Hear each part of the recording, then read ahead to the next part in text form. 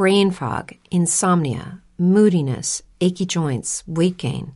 Maybe you're thinking they're all just part of getting older, or that's what your doctor tells you. But MIDI Health understands that for women over 40, they can all be connected. Hormonal changes that happen during perimenopause and menopause are at the root of dozens of symptoms women experience, not just hot flashes. MIDI specializes in compassionate care for women in menopause. Their solutions are safe, effective, and FDA approved. Plus, they're covered by insurance. A convenient telehealth visit with a MIDI clinician can be your first step to getting personalized care. They'll tailor a treatment plan for your symptoms and health history so you can get back to feeling great. 91% of MIDI patients get relief from symptoms within just 2 months. When your body changes, your care should too. Book your virtual visit today at joinmidi.com. That's joinmidi.com. Brain fog, insomnia, moodiness, weight gain. Maybe you think they're just part of getting older, but MIDI Health understands that for women over 40, they can all connect to menopause. It's at the root of dozens of symptoms we experience, not just hot flashes. MIDI clinicians are menopause experts offering safe, effective, FDA-approved solutions covered by insurance. 91% of MIDI patients get relief from symptoms within just 2 months. Book your virtual visit today at joinmidi.com. This is an Unspoiled Network podcast. This is Spoil Me, covering Gravity Falls, Season 1, Episodes 15 and 16, The Deep End and Carpet Diem. In these episodes, I think The Deep End might be my favorite episode of this series so far. I cackled from start to finish. And granted, I was stoned, but I don't think that's all it was. Welcome to Spoil Me.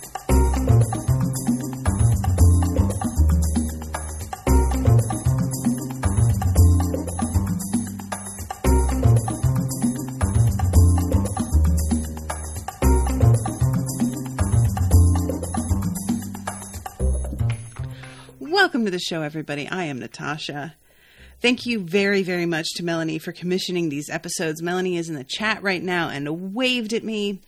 Yeah, these episodes. So, first of all, I am a big, big fan of any sort of like unexpected twist on a character that I think I know what he's going to be like.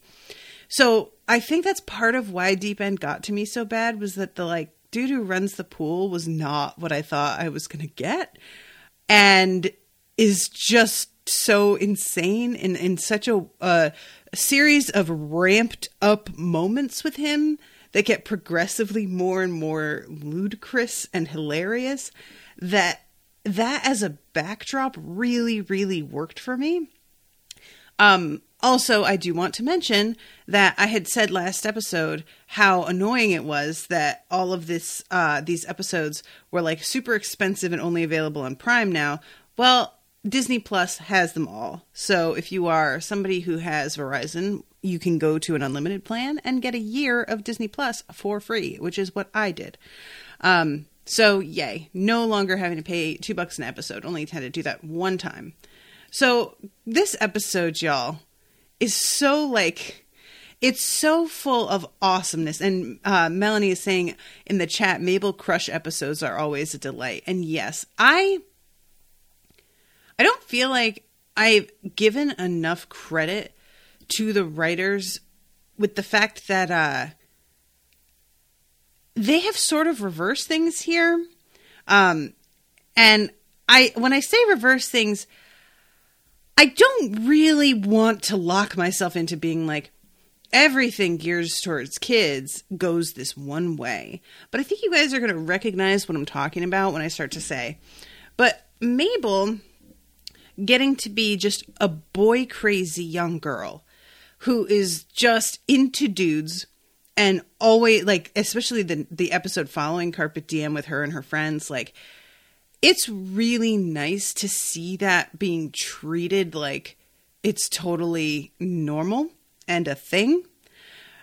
And her just jumping head first into her crushes and not having any sort of like self-consciousness about it is great. And oftentimes when there's like a boy and a girl character, I don't know how much of this is a conscious thing, but there will frequently be, I don't like to say excuses made, but they will let the boy be interested in like every girl that crosses his path. Meanwhile, the girl character will often have a crush on one particular boy. And I think that this is an episode, I think that this is a symptom of sort of respectability politics. And we can't have a girl being promiscuous and being interested in every boy. She can have an interest in one boy and very particularly be aware of him. Now, the boy character just likes girls because that's how boys are. Am I right? And I love that this show has taken that and twisted it around. So it's Dipper that's really into Wendy specifically. And then Mabel, who is just into boys, period. And she'll get interested in a particular one occasionally, but it's very clear that she just kind of throws whatever at the walls and sees what sticks and then goes with that and isn't very particular about it. So I just really like that. And I love the fact that they're really unapologetic with her about it. You know, Dipper sort of will rib her about the fact that she gets a crush so easily, but she feels no shame about it and does not feel like apologizing for it. And it's great. Melanie says, we first saw a cameo of the pool guy in Dipper's voice changer story running after him as part of the prank caller mob. Yes, I didn't catch that, but Owen, who was watching this episode with me, did. He was like, oh my God, we saw that guy. He was sitting in the bar when that guy yelled that there's a prank caller. Let's get him. And I was like, was he? So yeah, I didn't notice that, but Owen did. So this episode starts off, it's like 110 degrees. Apparently, the shack does not have air conditioning because everybody is sitting inside, like laying on the ground in their underwear, just fucking trying to make it through the day. And guys, I don't know how many of y'all have not had air conditioning in your lives, but if you have only ever lived places with it, you cannot imagine how awful it is. Down here in Texas, it's a lot rarer for you to find a place that doesn't have it. It's just considered a basic fucking necessity. But up north in Connecticut and Philadelphia, a lot of places don't have it. And you have to get window units. And like, if it's an older building, sometimes you can't even find window units that fit the weirdo windows that this building is like. So there are a lot of things that I take for granted living in places that are newer and more updated that I forget are terrible. Our air conditioning down here in Texas went out this summer just for like 4 hours, and it was fucking unbearable. It was so, I literally sat outside while he repaired the air conditioning because it was cooler and better outside because there was at least a breeze. And these guys all laying around in their underwear, like as spread out as they can, because that's what you, like if you curl up on yourself, you're just sweating onto yourself. So you spread out to try and allow the sweat to evaporate before it gets too disgusting. And it's just so, this opening image just really got it across. So they are all listening to the radio, and they hear an announcement that the Gravity Falls pool is open. And there's a pretty great moment where the kids have to get a spatula to get Grunkle Stan off the floor because he's stuck to it. And guys, I love this joke. This is the first of many jokes that made me like just cackle. He's got part of the floor still stuck to him when he leaves the house. And you hear the guy on the radio say, also watch out for sudden fires. And you hear Grunkle Stan scream outside and go, wait, what? And then the sound of like flames. So yeah, an unexpected fire broke out on Grunkle Stan's back because of the floor wood. Does it make any sense? No. Do I fucking love it? Yes, it's the best. So this is just the first of many. So we go to the pool, and it turns out that Wendy has gotten a part-time gig here as a lifeguard. And I really enjoy... Grunkle Stan is, like, excited to go to the pool, but he also says something about how nothing like sitting in a moist tub with strangers. It's like the bus, but wet. Which, dude, rude. Why do you need to put it that way? And as they're coming up to the pool, Mabel sees this dude who is leaning against the wall of the pool with a float in front of him. And he has a seashell necklace on, a little bit of facial hair, and long flowing hair rippling in the breeze. And she is fucking smitten. Especially when Seuss, like, goes up to her and tells her, oh yeah, it's like this guy never leaves the pool. I've heard that he's a mysterious loner. Which is, you know, tween speak for, girl, you got to get you some of that. And, you know, because this is Gravity Falls, I'm assuming that all of us knew immediately that this dude was a mermaid. Like, it has to be. I don't know how he got there. I don't need to worry about that yet. I just assume mermaid. And sure enough, that turns out to be what it is. Yeah. Mabel is just fucking enchanted and immediately goes sprinting over there to talk to him. It's so great. You know, like, so many of us could use a lesson from Mabel. We'll see somebody that we like and we just don't know what to do. We just want to sit back and, like, hope that they also notice us, that we get some sort of sign that speaking to them is a good idea. And she doesn't care about any of that. She immediately just sprints and does not try and hide the fact that she's into him. And God bless her. I want to be like her when I grow up. So this is when we find out that Wendy has that she is the lifeguard and that she has water balloons, which she starts throwing at Stan. And it is great. And she tells him, Dipper, who's very excited to see her, the same way that Mabel is, except not as confident.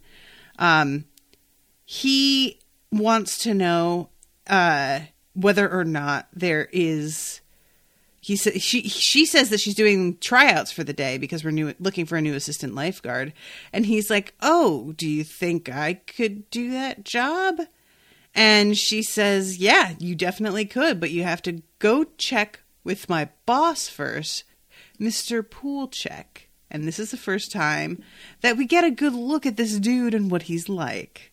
So, this dude, guys, it's so great. He is like one of those dudes that's like super, super fit, but also balding. So he's like got this weird combination of like dad and also model. It's a weird thing. He like drops his, oh my God, what do you call it? When you have a little board that you clip your papers to? Clipboard. See how I managed that, guys? I am smart. And just immediately goes down into doing a series of increasingly difficult push-ups with like his tips of his fingers and hands and everything. It is wonderful. So when Dipper sees this, he kind of starts to like reconsider that maybe he wants to talk to this dude, but he really likes Wendy. So he goes on ahead with it. And meanwhile, we see Mabel trying to chit-chat with this dude who is, we find out, named Mermando, which is perfect. And guys, can I just mention again, there are so many things about this episode that I love. One of the things that I love and hate the most is that throughout this particular scene, there is a Band-Aid floating in the water in front of Mabel. Now, it does not need to be there. It's gross. It's kind of awful. I love that they chose to include this. Like, it's so creepy and awful. And the whole thing. So she begins to comb his hair, and he is very delighted with how forward she is. Super duper receptive to what she's putting down. Until she asks him if he wants to go over to the snack bar. And then he tells her, I'm sorry, I can't. I have a terrible secret. I must go. And then he swims away. And she says, I'm upset, yet intrigued, which is precisely how this is supposed to go. And eventually he reveals to her that he is a merman who, like, through a series of unfortunate events, wound up, like, rolling down a hill into this pool from where he had used to live in the lake. And it's just, the whole story is so amazing. There's like a point where he's like on the shore and a bunch of animals keep him hydrated by licking him, which is just the weirdest. But yeah, I just love it. So we have Dipper going to talk to Mr. Poolcheck, who has hammered a sign that says do not touch with like 14 nails in it on the pool supplies door. And when Dipper gets his attention, he comes up to him and sniffs him and says, SPF 100, good. I like you. Guys, this is when I knew I loved this character. Like, they're making him sort of almost like a Survivor Man type thing. Like they're trying to, but it's like he like is the veteran of a war, but all it is the pool. It's amazing. It doesn't make any sense. I love it so much. So yeah, he starts to talk about how it's anarchy out there and points to the pool where everybody is very softly floating in total quiet. And then he yanks off his hand. It turns out he has a prosthetic hand and tells Dipper that he lost his hand to a pool filter. Now, I'm going to ignore the fact that we see his fingers moving while he does push-ups earlier because that doesn't go together.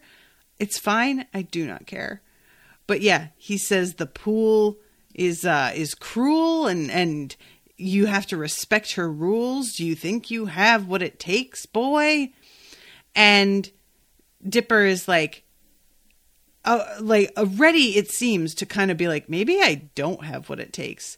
But then he looks over and he sees Wendy waiting for him, tossing a water balloon in one hand. And he's like, oh, God, yep, no, I'm in. I have to keep my eyes on the prize here. So he gives Dipper a whistle, tells him, welcome to the deep end, son, and then gives him way too forceful a hug for way too long. It's just, guys, it just keeps getting better and better and better. And then here comes another wonderful thing. We get little Gideon back again. Little Gideon is just just the perfect character to pop in and out like this. I don't dislike episodes that have little Gideon at center stage because he's hilarious and so weird that, yes, totally, he deserves his own episodes.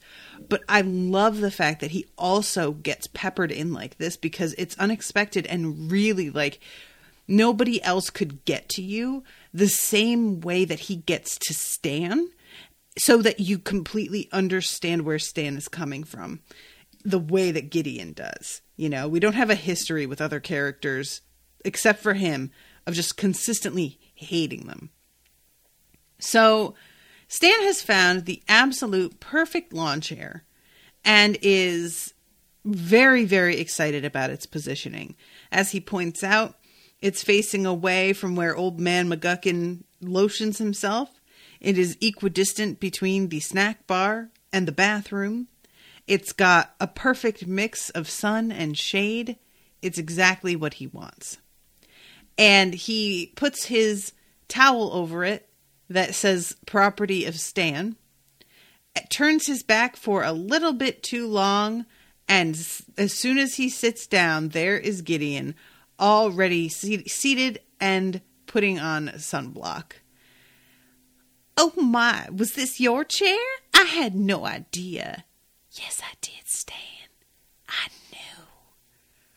My God, you guys, if you could have heard me fucking howl when he whispered that, I fucking died.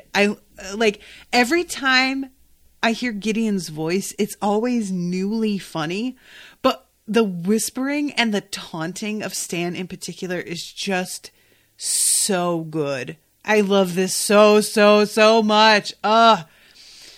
And I love how Stan is just it's clear if anybody was watching, you know that Gideon stole the spot from him. But unfortunately, Gideon's a child who's tiny and adorable to people who are stupid. So when Stan picks him up to, I believe, literally punt him into the pool, I think was probably his intention, he gets locked up in pool jail. By Wendy, I should point out. And he's, of course, yelling and protesting about how you can't do this to an old man. And Wendy says, "Sorry, Stan, it's not up to me." And then giggles and says, actually, it is. Again, Wendy, you're great.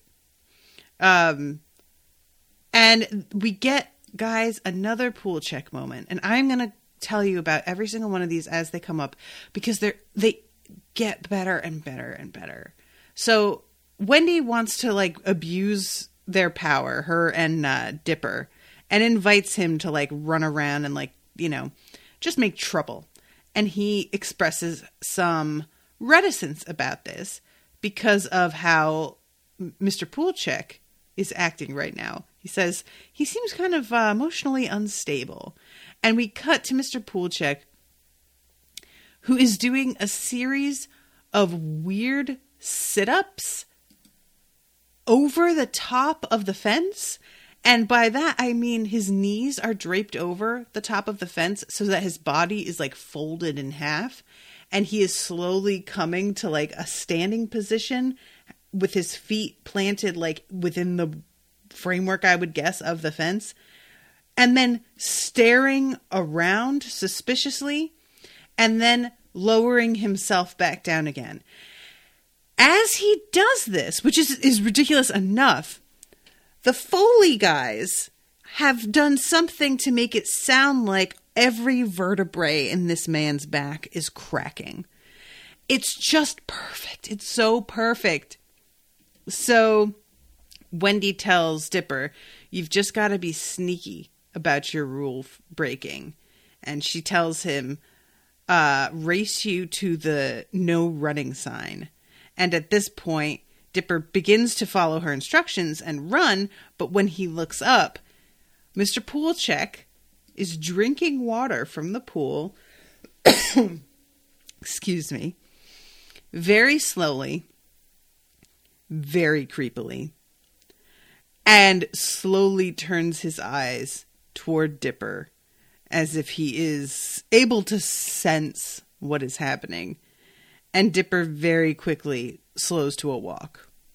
Meanwhile, in pool jail, Stan is talking to the other kids who have been put in there. And they're talking to him about how it's not so bad unless you get put in solitary. And then they show this kid who's looking at them through bars of what looks like a sewer. And he just says, "It's the nights that are the hardest." And there's a whooshing sound and a bunch of leaves go by. And this turns into a post-credit scene later on that is absolutely ridiculous. It doesn't make any sense and is flawless, and I don't care. There are times where something that doesn't make sense really like gets under my skin. This show can do whatever it wants. As far as I am concerned, go nuts. And the recurring joke of this kid being in solitary, another one that just for some reason, it just got to me. I loved it.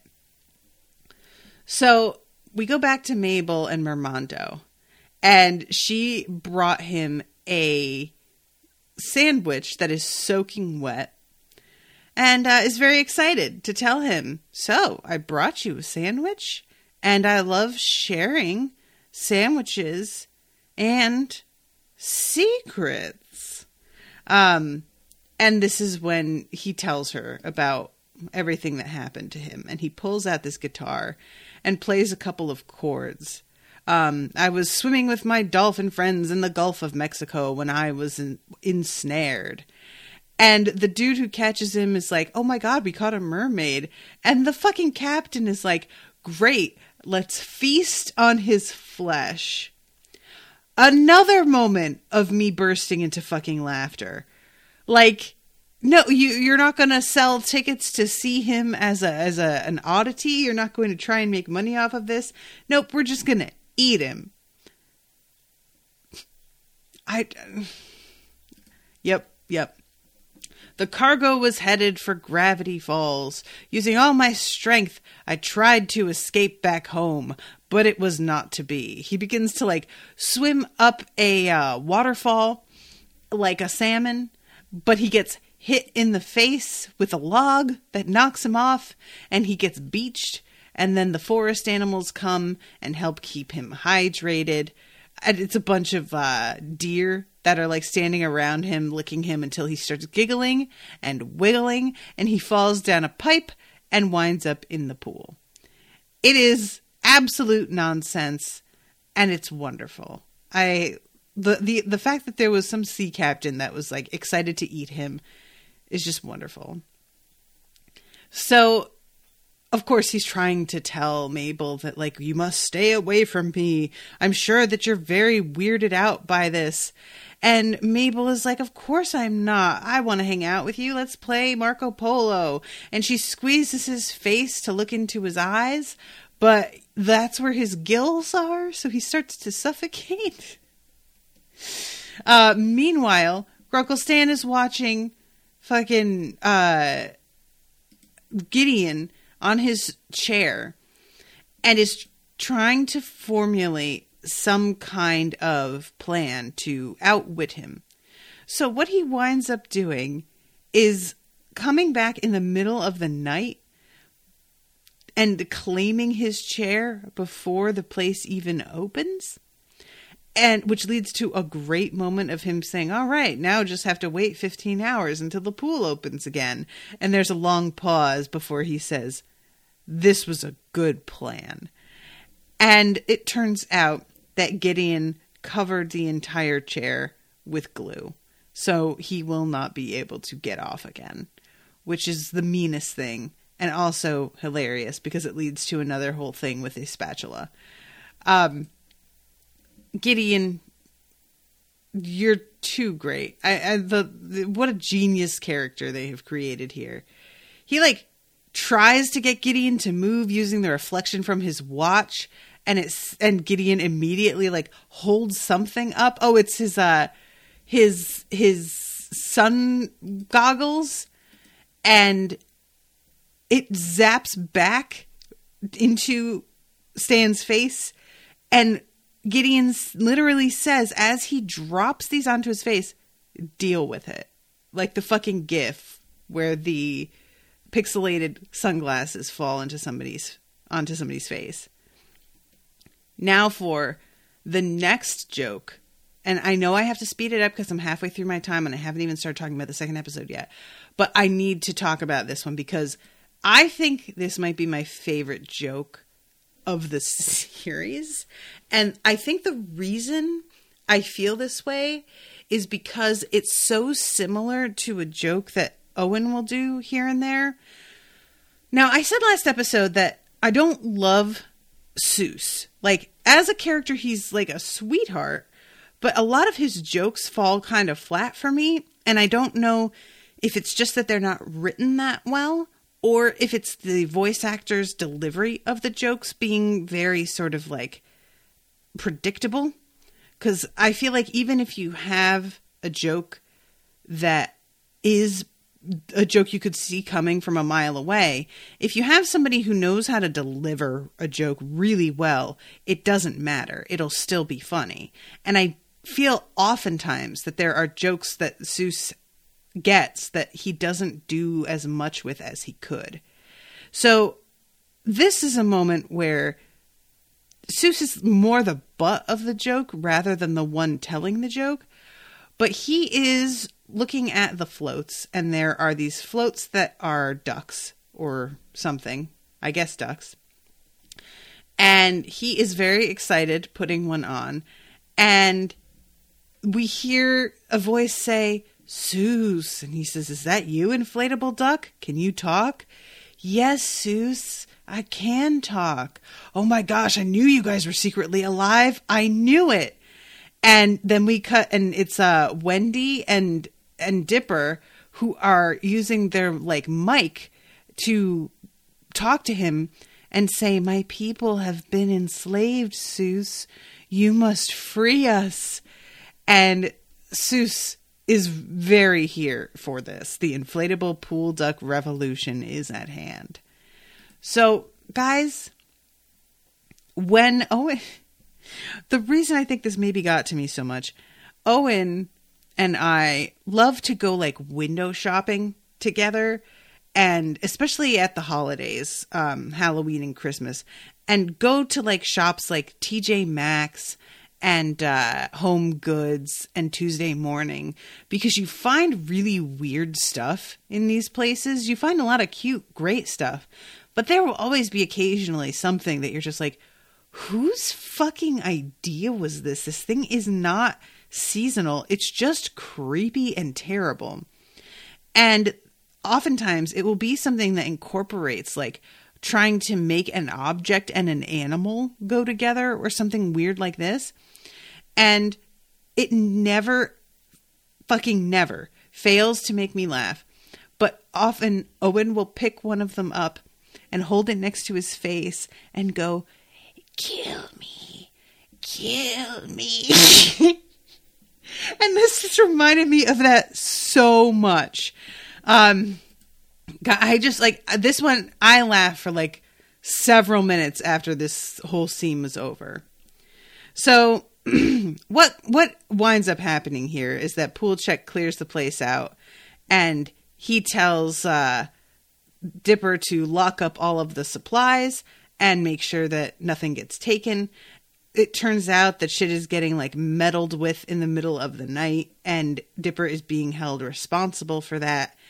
And it, you know, there's all kinds of people in his family that are involved in this. There's Grunkle Stan, who broke in so that he could get his seat.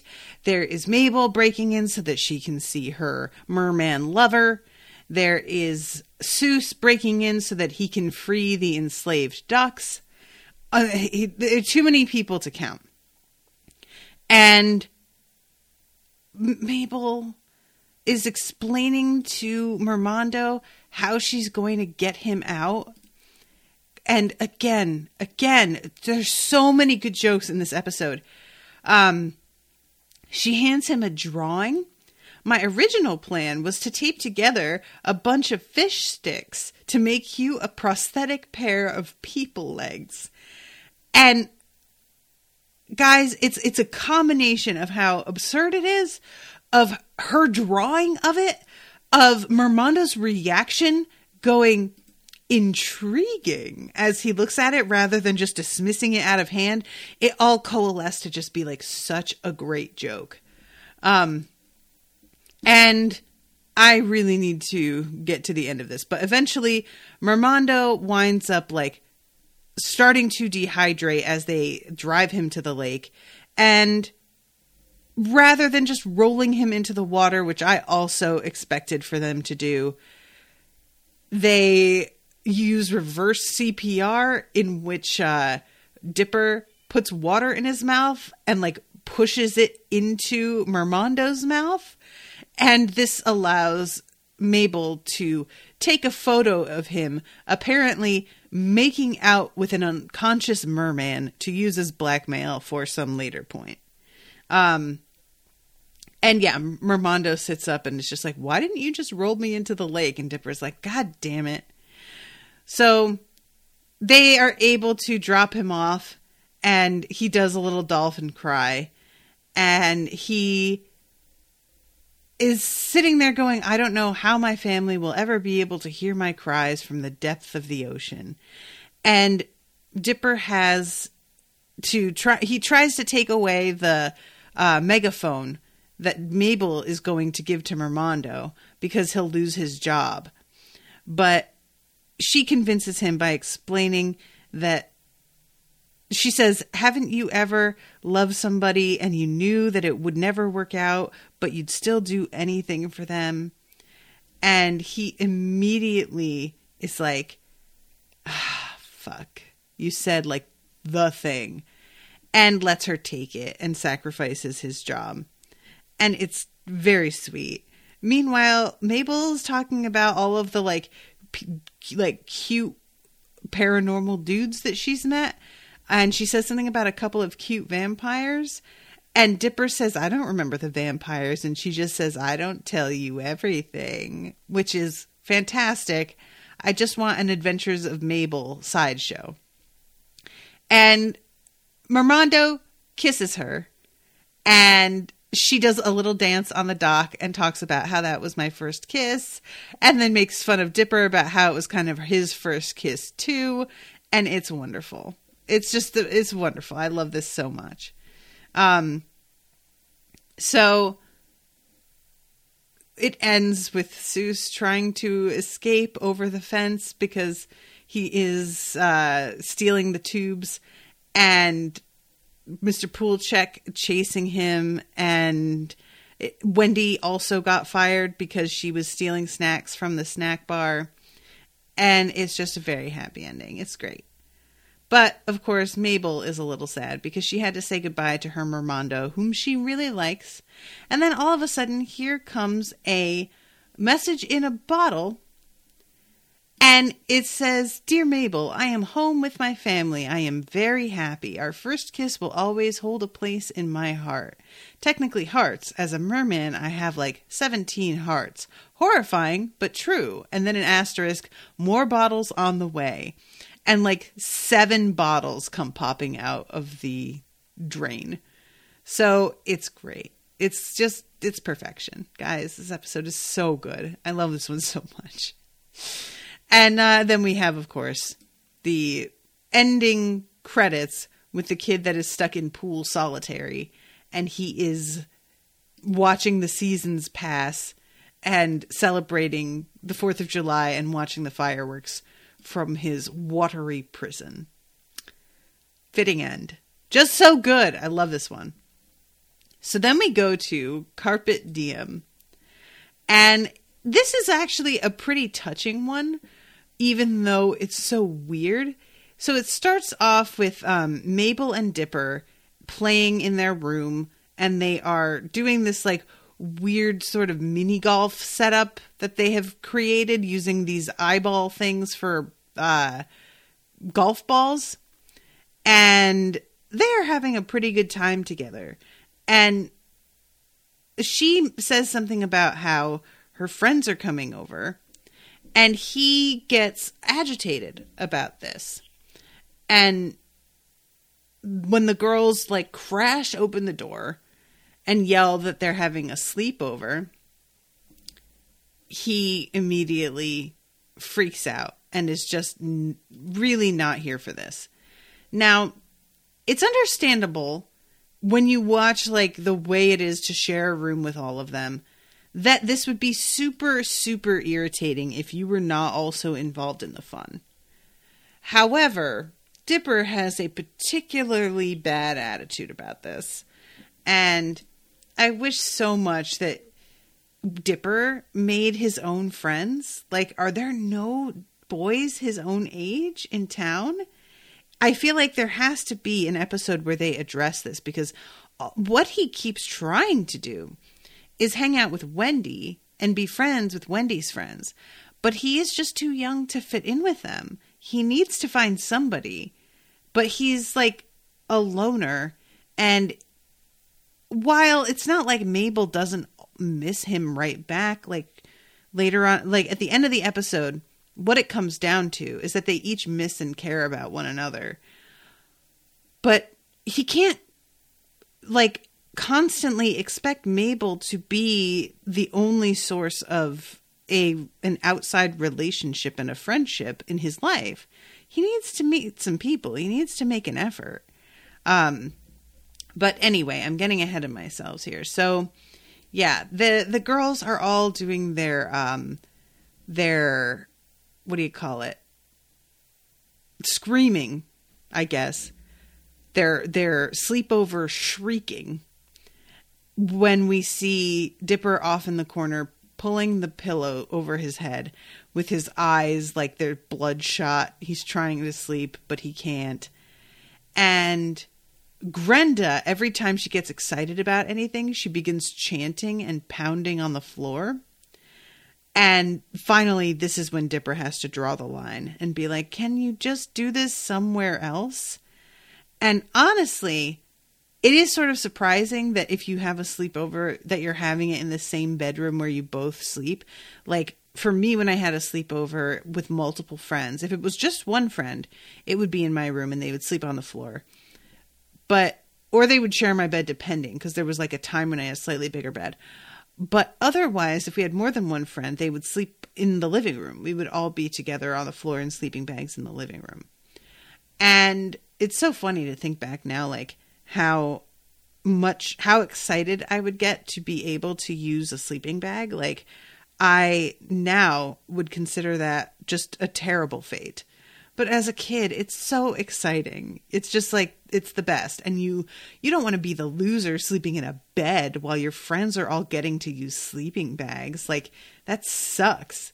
But as a grown-up, you're like, will they be mad if I take the bed? Let me just have the bed, please. So Dipper is trying to like separate himself from this, and he winds up like sleeping out in the woods, and there's a literal wolf like gnawing on his leg. And he looks at the wolf, and then he looks at the window and sees the girls screeching and jumping around and says, this is still better. And tries to like lay down and just endure it. And then we cut to the next morning. You guys, this is the funniest, weirdest thing. There is so much happening in this scene. So first of all, there's a pizza box. It's open. There's a goat. He's eating the pizza. Mabel's bangs are standing straight up in the air, and somebody has written "Party Girl" over her forehead. She opens her eyes and sits up, and her Asian friend, the small one, is literally taped to the wall. The other one comes out of the closet covered in kiss marks and says, I don't know what I was kissing in there, but I have no regrets. And there is just a series of things in the room. They made like a little fort with a broom handle and a blanket. The place is fucking trashed. One of the teddy bears has been also taped to the wall. So they really went to town. And Dipper comes in and is like very angry. It looks like shit. He slept in the woods. He's got twigs coming out of his hair. His eyes have like circles under them. He says something about how last night an owl tried to eat my tongue. To which Mabel says, that's great. Like, she thinks that this is a really fun story. And he's like, no, that is not great. I can't live with this. And she says, what? I'm delightful to live with. Get ready to be poked by the fun stick. Boop. And she has a literal stick that she just like pokes him with. And it turns out that Grenda went around and broke all of the stuff that they built to make their little putt-putt course. And this is pretty much what sends Dipper right over the edge. And he is like, we need to make some rules about how we're going to like cohabitate in this room together without killing each other. And one of the first rules has to be no sleepovers. And she's like, I don't complain about you keeping me up with your summer reading. And he says, how does reading keep you awake? And then we get this wonderful moment. Dipper is reading a book called The Case of the Caper Case Caper with the Sibling Brothers by Jenkins W. Jenkins. And he's reading it with the light on, whispering, oh, interesting. But who stole the capers? And then clicks his pen like 15 times. And then we see Mabel with the pillow over her head growling to herself. And he says, at least my braces don't whistle when I breathe. And he says, washing clothes, because she says, at least I wash my clothes once in a while. And he says, washing clothes is a waste of time. I'm a busy guy. And this leads to them deciding that they cannot share a room anymore. And they don't know what they're going to do because there's only their bedroom and Stan's bedroom. And Stan says something like, what do you think, that there's like a secret room in this house? Now, I would like to call all of y'all's attention back to the end of, I believe, episode 1, in which Stan opens a mysterious room behind the, vending machine. He opens a door and slips in there, and we do not ever hear about that again. So he is lying. There definitely is another room. But we find yet another that Seuss has just discovered. So this room is real creepy. It's like loaded with dust. It's pretty big. And both Dipper and Mabel want to move in here. They are both very, very excited about it. And they just decide, and there's, I don't know if this is significant, but I'm going to mention it because of the way Dipper stops and stares. But there is a 1982 calendar on the wall with the 4th of July circled on the calendar. So again, I don't know if this means anything, if this is important in any way, but I just wanted to mention it to remind myself and the audience in case. And what begins to happen is that both Dipper and Mabel want this room because it's big and it's already got like furniture in it and stuff. And Stan decides that the person who gets to have the room is the one that is able to suck up to him the most successfully.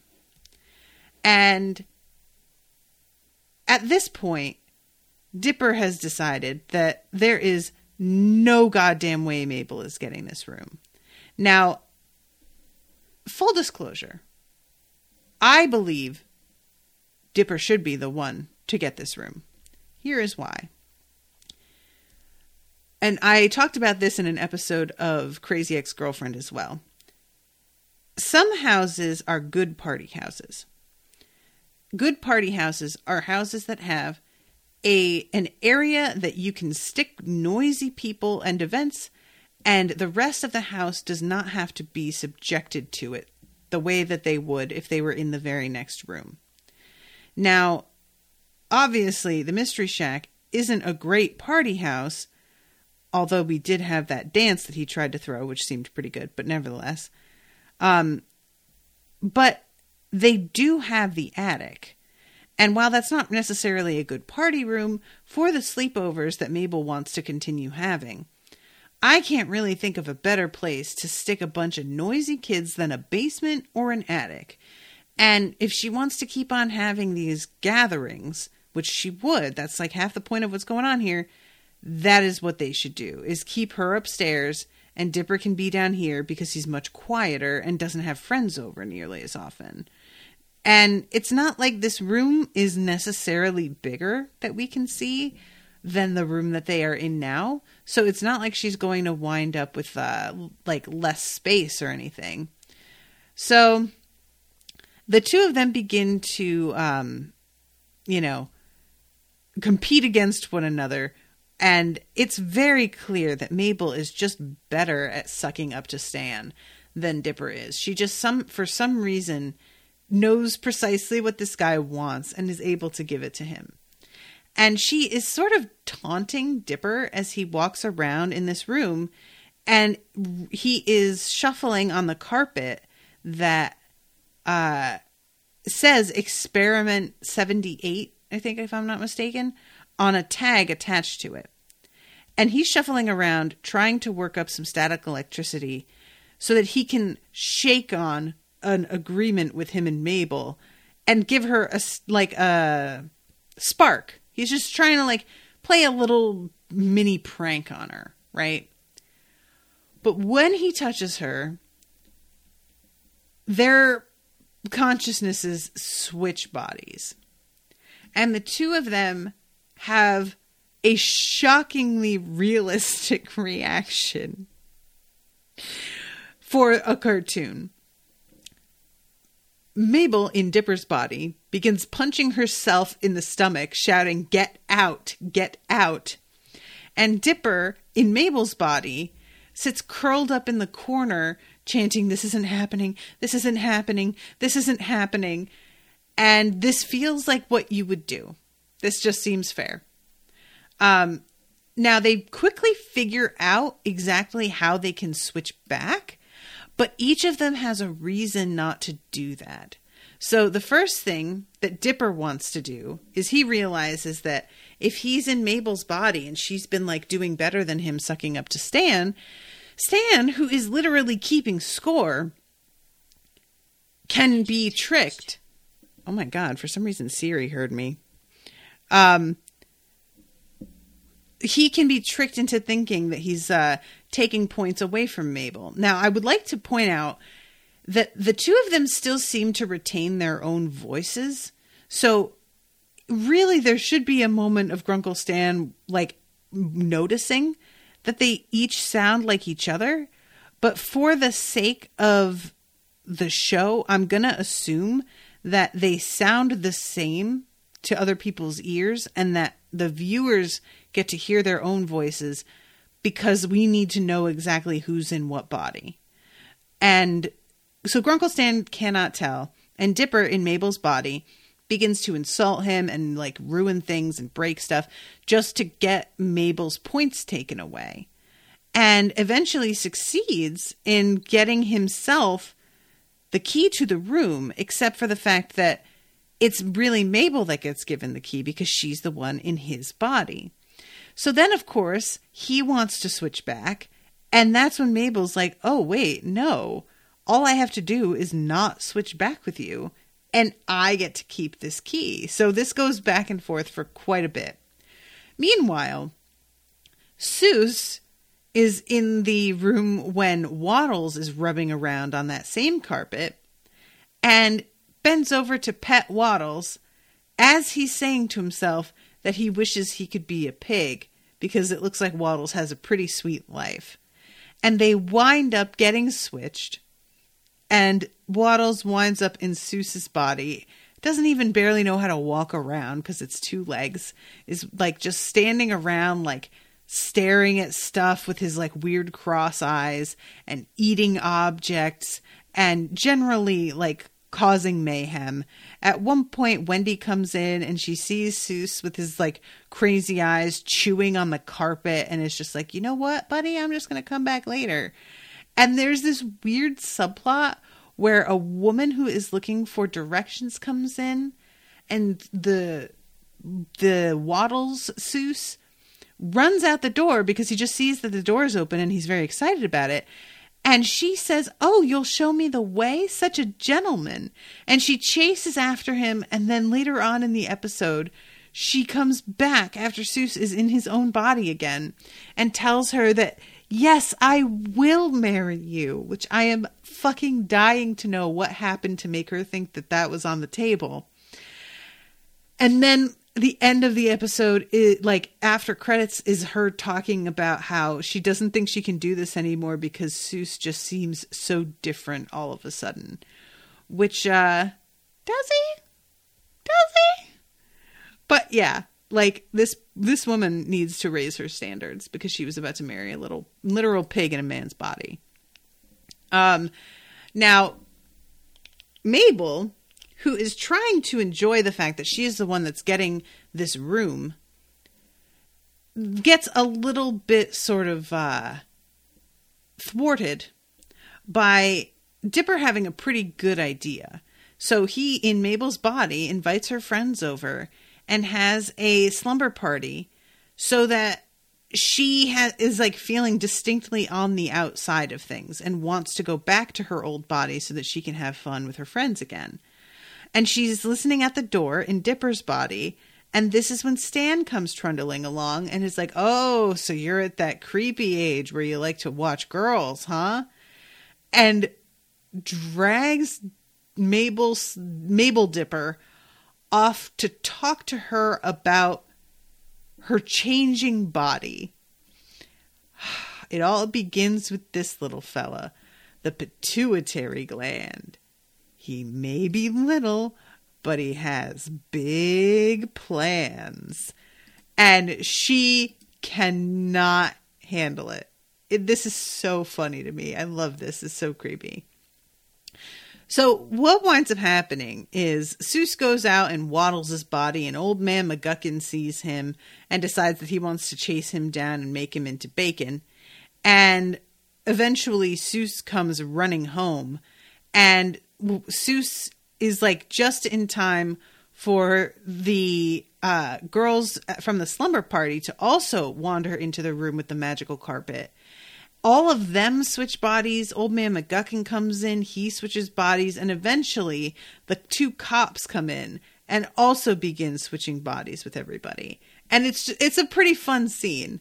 And I forgot to mention baby fights, which is a thing that like Uncle Stan is watching. He keeps like, God, I hope baby fights comes back. I really hope that this is like a recurring joke because I find this so funny. There's at one point when one of the babies is just going like, blah, blah, blah, and the subtitle says, I'm not here to make friends. So yeah, lots of body switching and going back and forth. And then finally everybody else leaves and Mabel and Dipper are alone fighting over the key. And he asks her, why do you even want the key so bad? And she says, well, I didn't want to move out. And he's like, well, me neither. And they both stop and look at each other. And he says, I never wanted to move out. And he tells her,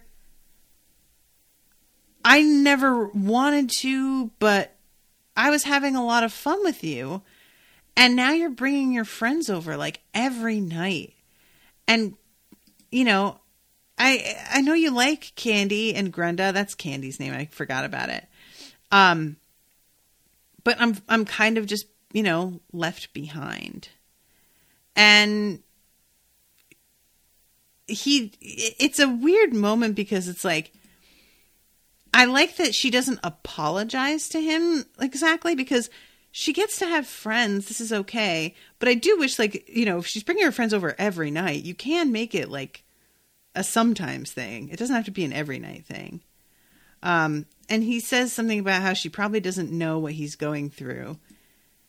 And she says, you're probably feeling really awkward and sweaty, huh? And he says, yeah, how'd you know? And she gives him the key and tells him that she won't fight him for it. So this ends with the two of them setting up their own spaces in their own rooms. And they each seem pretty happy as they're getting into bed. But then Dipper turns to say goodnight to her and she's not there. And she turns to say goodnight to him and he's not there. And they both look really sad about it.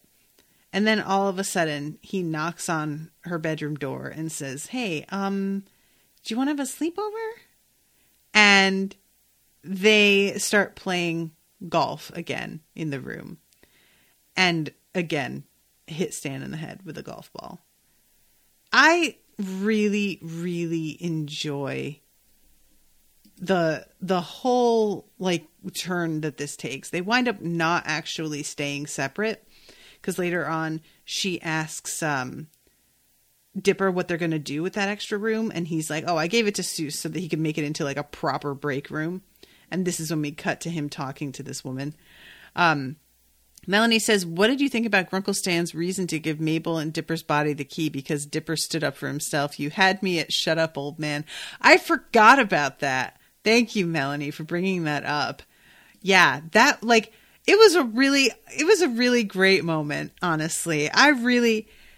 There are times where it's like that. I know that I can be this way, and I don't even quite realize it until it happens. But like, I'm a very forceful person, and a lot of guys will let you be forceful when they want to sleep with you, because they're just like, I'll just be agreeable and say yes to whatever because I just want to get in your pants, and I think it's more likely that this will work out if I go along with what you say. And anytime I ran across a guy who sort of like called me out on stuff, I would sit up and pay attention, because it felt like he was interested in more than just trying to get laid. And that was part of my attraction to Owen, was like, when we first started dating, he would immediately just be like, hey, the way that you said that was really not okay. And he would just, say shit. And I like appreciated it. You don't find people who are able to like stand up to you in a way that feels sincere and like righteous all the time. So I really feel Grunkle Stan on that. And I kind of want Mabel to tell Dipper that she did this and like let him know that Grunkle Stan reacted this way, but it might come up again. We'll see. All right, I'm out of time, so I got to wrap up, but thank you again to Melanie for commissioning these. These were some really fun ones. I hope that you guys all enjoyed the episode, and hopefully I'll be seeing you soon with a new one, I think in a couple weeks. So until then, toodaloo, motherfuckers.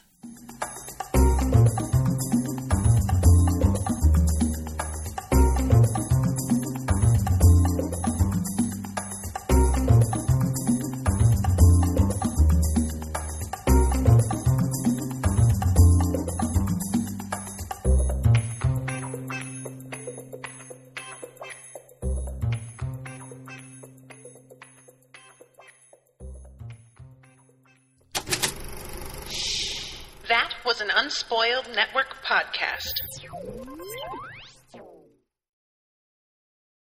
As humans, we're naturally driven by the search for better. But when it comes to hiring, the best way to search for a candidate isn't to search at all. Don't search, match with Indeed. When I was looking to hire someone, it was so slow and overwhelming. I wish I had used Indeed. If you need to hire, you need Indeed. Indeed is your matching and hiring platform with over 350 million global monthly visitors, according to Indeed data, and a matching engine that helps you find quality candidates fast. Ditch the busy work. Use Indeed for scheduling, screening, and messaging so you can connect with candidates faster. And Indeed doesn't just help you hire faster. 93% of employers agree Indeed delivers the highest quality matches compared to other job sites, according to a recent Indeed survey. And listeners of this show will get a $75 sponsored job credit to get your jobs more visibility at Indeed.com/podcast. That's Indeed.com/podcast. Terms and conditions apply.